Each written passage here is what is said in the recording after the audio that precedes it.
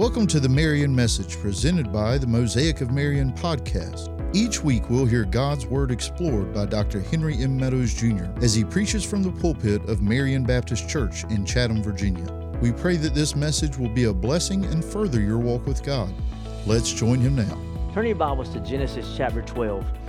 As I was preparing this message, and actually in the middle of preaching it this morning, the words of Paul came to me in dealing with this passage. And in 1 Corinthians chapter 1,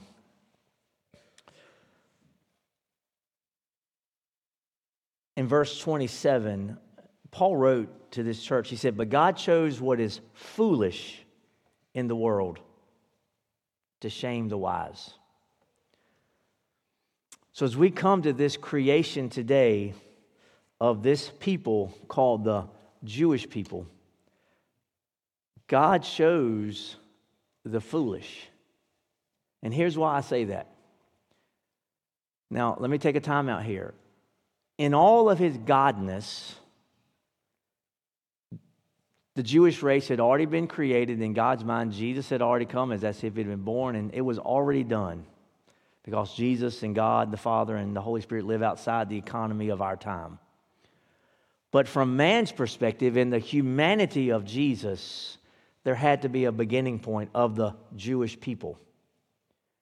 And so instead of going to a religious person of the day or one that even like Enoch or Noah that had this tremendous faith, God reaches into this place called Ur of the Chaldeans and grabs hold to a man who was probably a moon-worshiping pagan, appears to him, calls him on this journey of some thousands of miles to a place he didn't tell him, to do a work he never exposed him to create a people he never thought he would. And yet it's that very one who, if you were to speak the name of Moses to almost any quote-unquote religion, they hold him in high esteem. The highest has to be, he's called a friend of God, though. And so that's the one that we're here to talk about today. And you may say, well, what does this have to do with Christmas and this whole life in 7K? It has everything to do with Jesus and the birth of him, because it had to have a beginning in his humanity. Let's stand at the reading of God's Word. Genesis chapter 12. Now the Lord said to Abram, just an FYI, so you don't think I'm crazy and I'm talking about two different people. If I roll over in this sermon and call him Abraham, it's the same guy. In Genesis 12, his name hadn't been changed, so I may just slip and call him Abraham or Abram throughout this. So, now the Lord said to Abram, "Go from your country and your kindred and your father's house to the land that I will show you, and I will make of you a great nation. I will bless you and make your name great, so that you will be a blessing. And I will bless those who bless you, and him who dishonors you I will curse. And in you all the families of the earth shall be blessed." Father, move in our hearts and our minds today, we pray. In the name of Jesus. Amen. You may be seated. I want to just give you 3 words today and deal with them fairly quickly if I can. Probably not, but I'll try. I want to literally walk through this text and give you what I really pull out of it. And the first one is this. In everything you and I do, we should have a revelation from the Lord. Notice what happened here in the creation of this people. The Lord said to Abram. So what would happen in your life if every day you had a word from the Lord? If you let a word from the Lord really move in your life and show you how to live life. I think too often today we think, well, God's not worried about the small things in my life. He's more worried about the big decisions, like where will I spend eternity? Yes, he is. But I believe he's also worried about how you act while you're on this side of eternity. I believe he cares about where you go to college. I believe he cares about what profession that you are in. I believe he cares about how you act, how you talk, how you live at your own home and house. I think he wants to be involved, and this is where we miss it, in every aspect of your life, and yet so often we keep him away from that.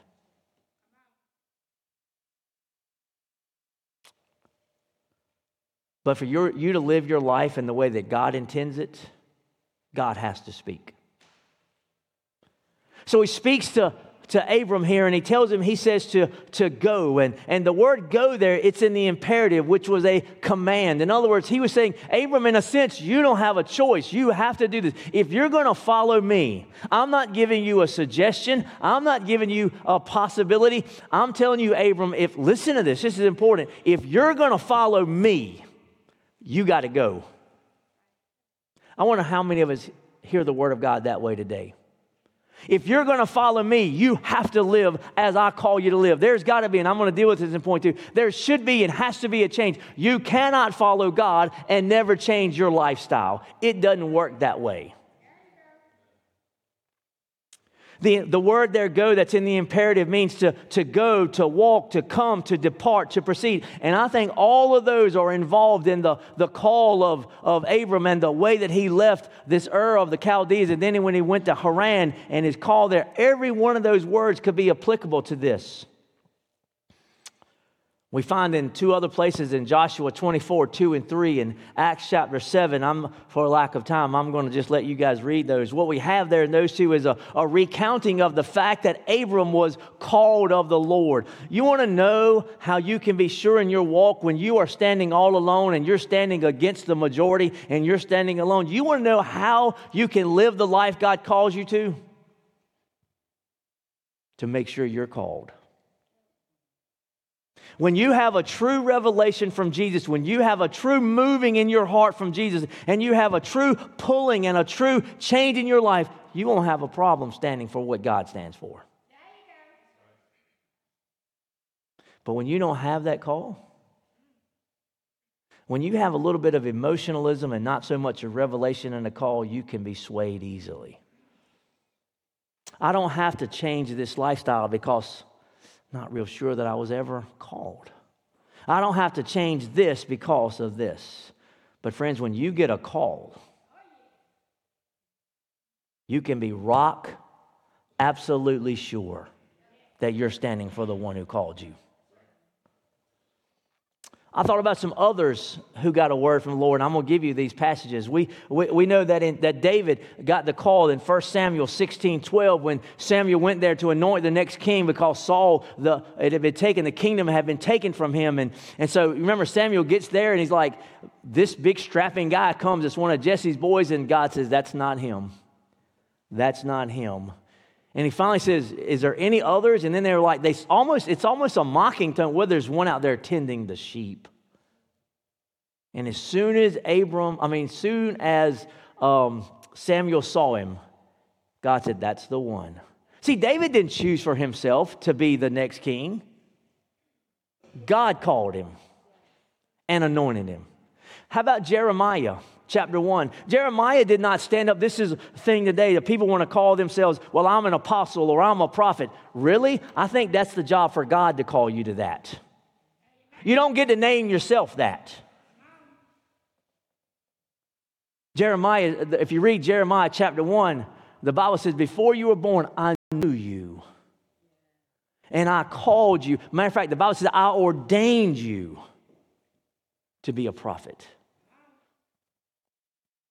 There in Mark chapter 1, verse 17, even the disciples, they didn't just say, hey, I'm going to follow you and you're going to make me a disciple. No, Jesus said what? Come, follow me. And here's the words. We're going to see them in a little bit too. We read them, but we're going to look at them a little closer. And I will make you fishers of men. The work of God is never a creation of our own self. The work of God is always a creation of Him through us. He makes us to be this way. And then you think about, I do want you to turn to this one, Galatians chapter 1, because this one is so powerful for us today. Galatians chapter 1, I want you to hear what Paul said. In Galatians chapter 1 and verse 15, listen to these words. But when he who had set me apart before I was born, there's the foreknowledge of God, and who called me, I love this, by his grace. Did Paul deserve to be called? No. Do you deserve to be called? No. Does Hank deserve to be called? No. It is by his grace we are all called. But then I want you to back up, just in case you want to I want you to make sure you know what Paul gave us, wasn't what somebody said. Verse 11 of chapter 1, for I would have you know, brothers, that the gospel that was preached by me is not man's gospel. For I did not receive it from any man, nor was I taught it, but I received it through, here's the same word, a revelation of Jesus Christ. Paul said, I only speak that's what I was told by God. That which what was revealed to me. So we have this. So you may be sitting there going, well, preacher, man, what's up, man? How does that affect us today? God's not appearing to us like that, and he's not just coming in these ways. So how do we know today? Well, I'm glad you asked. Here you go. Number one, you find it through his word. Psalm 119, verse 105 says, your word shall be a light unto my path and a lamp unto my path and a light unto my way. In other words, the word is to guide you. I told him this morning, we live in a really biblical, illiterate age. I'm talking among church folk. There was a word that I wanted to use this morning. It started with an S. Tupid was the last part of it.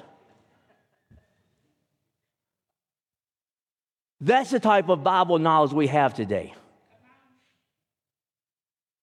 We don't spend any time in God's Word because we think we're smart enough to know it. Friends, you never know enough. Preacher, have you read the Bible through? Yes. What you going to do? Preacher, what you going to do when you finish reading it through this time? I'm going to start over. And what you going to do? I'm going to start over. Matter of fact, I'm going to challenge you. You don't know this yet, unless you've seen the calendar. I'm going to challenge you with me through the month of January to read the entire New Testament in 31 days. Really, I'm going to challenge you for 30 days, but I'm going to give you one extra one in case you miss one day. The entire New Testament in 30 days. And then we'll go from there. So number one is, and then you have 2 Timothy chapter 3, verse 16 and 17. We know that. But I love the end of verse 17. So that the man of God may be complete and equipped for every good work.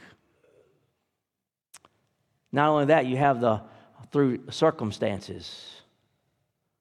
I could take you to Acts chapter 4. And I think verse 26 and 27, where it talks about the city was in need of these things. And it was happening that they would be there. In James chapter 1, where it says that consider it all joy when you face various trials and tribulations, knowing that it is making you more like Jesus. You ever seen? See, we get so mad about circumstances instead of stepping back going, well, what's God showing me in this? Now, you got to be careful in that because that leads to the third one. You got to have discernment. I think I have it as 4, but I wanted it as 3. You got to be able to discern the times and discern what God's doing and how God's moving and to see God at work so that you'll understand when to step and when not to step. And then through peace. And a peace that's not fear. Man, if you're afraid to take a step, then I would be really careful about not taking that step. It is when you can feel a peace about making a move that God has spoken to you. There's no quivering in your liver or nothing like that. You just feel a peace to move because the Holy Spirit has got you there. God desires to talk to you. Don't miss that. God desires to talk to you. But I swear too often we're like the guy or girl that you're talking to and they get mad and don't want to hear what you're saying because you're speaking truth and they stick their fingers in their ears and they go, la, la, la, la, la, la, la, la, la, la. I think often we do that to God. And then we wonder, why can't I get a word from the Lord? Revelation. The Lord said to Abram. This is where it gets a little controversial, and you probably will get upset at me, some of you. I'm going to say that up front. Second word is separation. Notice what he says. And the Lord said, go from your country, from your kindred, and from your father's house. You get what he just told Abram?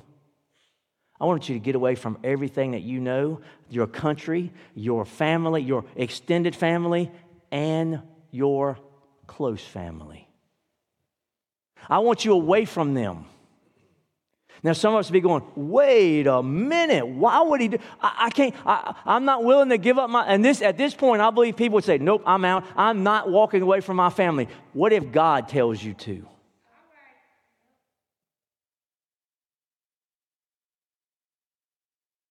You may say, well, why would he tell them to do this? Do you not recall that they, in that area of the world, that they were moon-worshiping pagans? So really, you want to stay in that environment? That's where you want to be? So many of us live that way today. We don't like this whole thought of separation, like we've got to change our life.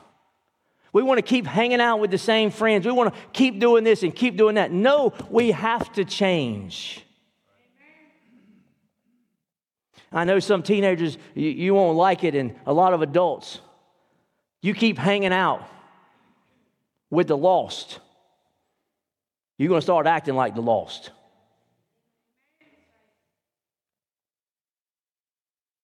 We say, well, why should I do all this and why do I need to change? Because God says, I want you to be holy. I believe I read it in Leviticus, and I believe I read it again in Hebrews, where the author, who is ultimately the Holy Spirit and God the Father, because all Scripture is God-breathed, I'm pretty sure he says, be ye holy, for I am holy. He does not say, be ye happy so you'll feel good. He doesn't say, be ye happy so that you'll think everything's a little bluebird. No, he says, be holy, holy. I read a statistic the other day that holiness throughout churches and through pastors and through the society is down 300%, the usage of that word. You know why?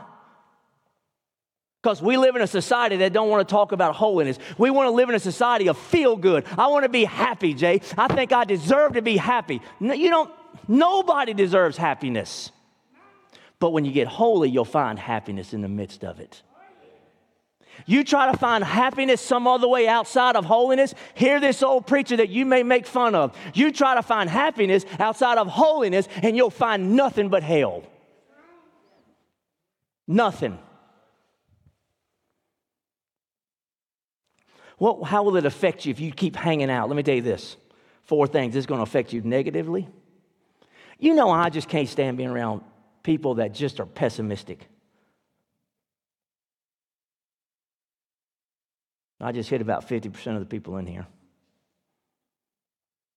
Sorry, I love you. But man, who wants to be around Eeyore Christians? I mean, you get a bright, sunny day outside, here they go, well, it's too hot. Okay, so we move now from the heat of summer to the winter. It's too cold. Anything make you happy in the midst of the holiness of God? Anything about His creation? Morally.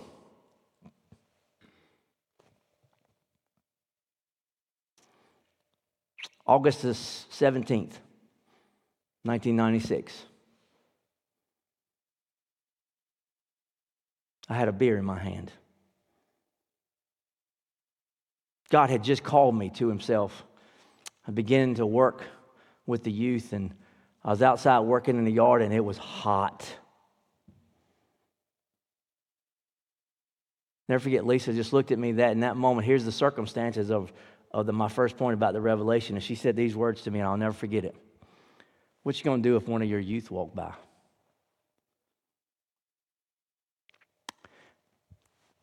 Let me just go and get this out of the way, because I'm tired of y'all saying this to me.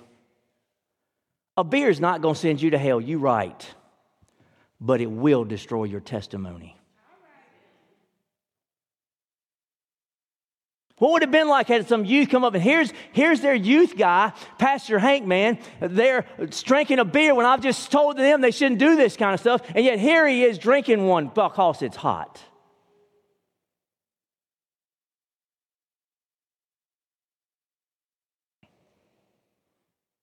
See, I could say, I don't drink all the time. I'm not an alcoholic. But what if one of those youth that I was ministering to said, well, Pastor Hank does it. Why can't I do it? And the next thing you know, they just go on down the line and are alcoholic, and they end up with cirrhosis of the liver, and they die an early death, all because Pastor Hank had a beer in his hand and they walked up. You go on and drink your beer. Whose life are you going to affect? I've sat in El Cazador, and I've saw preachers walk in and order beer and margaritas, and they'll look and they'll see me as if I'm their Holy Spirit, and they'll say, hey, I'm off the clock right now, Hank.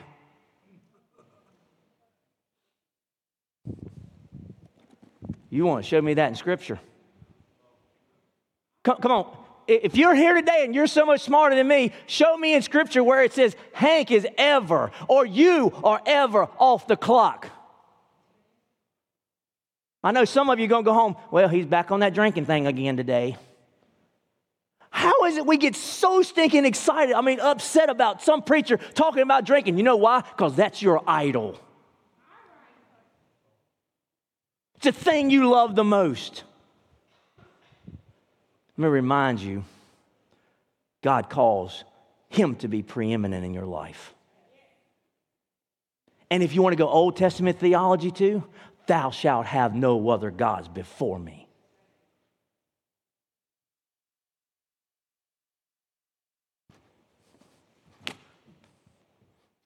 Hang out with a bunch of dudes that look at pornography, guys.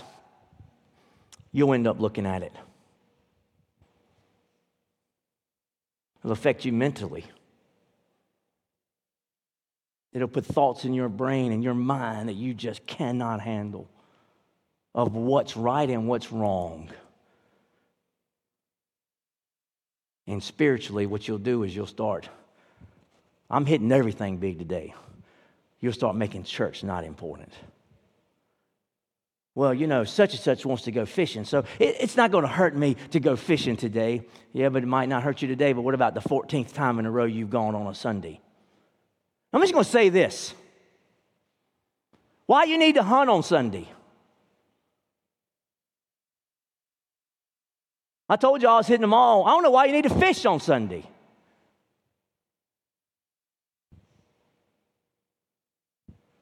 We can't give God one day to be in his house, to worship him. You know the reason? Because we got too many close friends that are pagans and backslidden. We love them more than we love the believers in a church. God said, get out from those people that will drag you down. And live among people that'll help lift you up.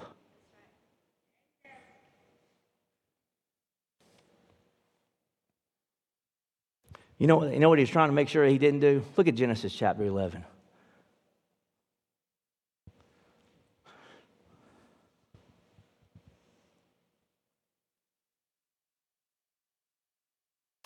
I believe where Abraham lived, it was one of the results of this experience of Genesis chapter 11, that when they had gone out and they had settled out there, because it all came from this. Now the whole earth had one language and the same words, and as a people migrated from the east, they found a plain in the land of Shinar and settled there. And they said, come, let us, listen to all this, come, let us make bricks and burn them thoroughly. And they had brick for stone and bitumen for mortar. And they said, come, let us build ourselves a city and a tower with its top in the heavens, and let us make a name for ourselves, lest we be dispersed over the face of the whole earth.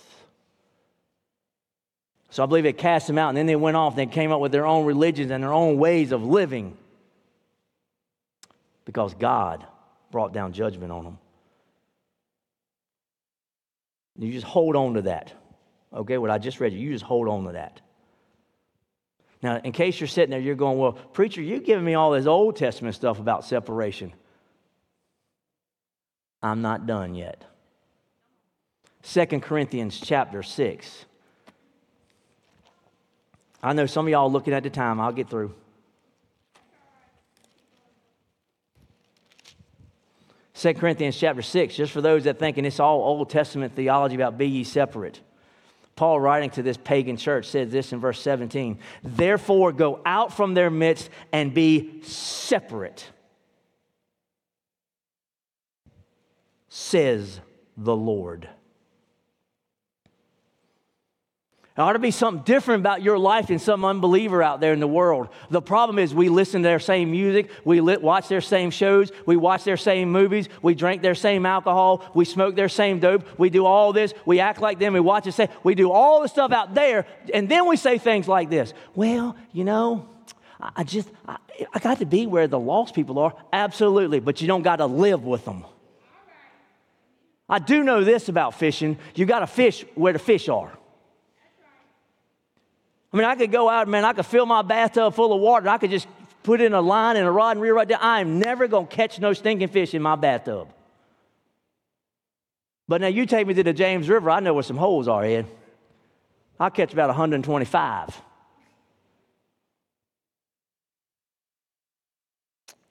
You don't need to live there, though. You're to be different. There's that holiness thing again.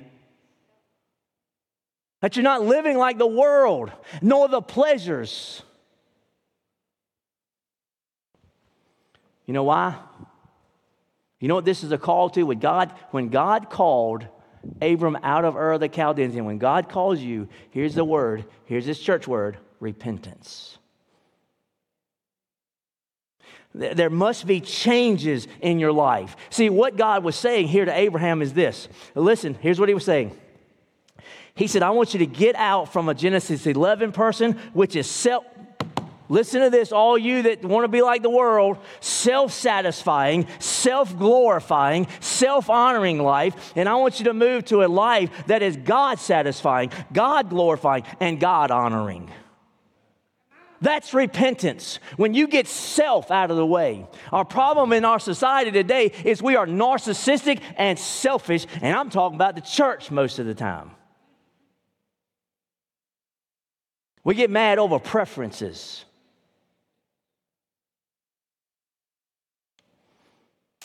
The Bible says this, old things have passed away.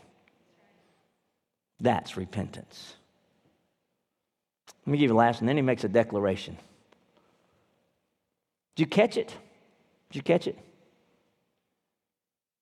I will make, if you'll go to a land that I will show you, in other words, you don't get to choose, I will make you a great nation. I will bless you. I will bless you. I'll curse those that curse you. And then I'm going to bless the whole world. Hey, don't miss this. Everything that they wanted in Genesis chapter 11, trying to do on their own, God gave Abraham and Abram in chapter 12 when he let God do it. Don't miss that, y'all.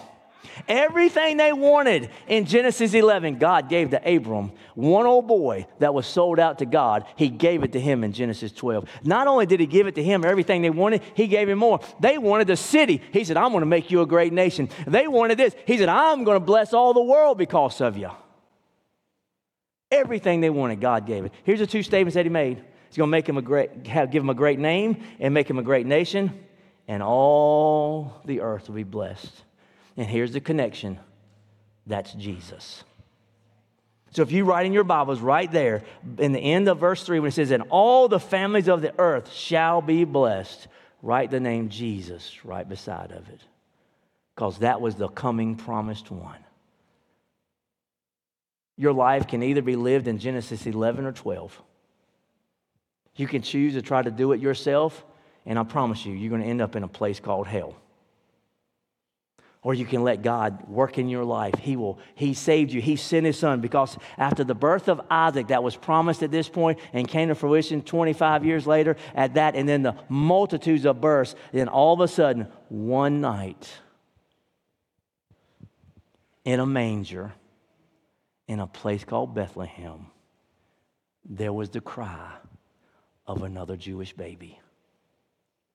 Except this baby was fully God and fully man. He was the one that the whole earth would be blessed through. Do you know him? Have you ever met him? Has he called you? Can I ask you this right now? Are you a Genesis 11 person or a Genesis 12 person? You live for yourself in the world, or do you live for Almighty God? If you're Genesis 11, you have the chance today to become Genesis 12 by accepting this free gift of salvation right now. Thanks for listening to the Marion message presented by the Mosaic of Marion podcast. If you would like to know more, you can reach us on our Facebook page or on our website, www.marionbcva.com.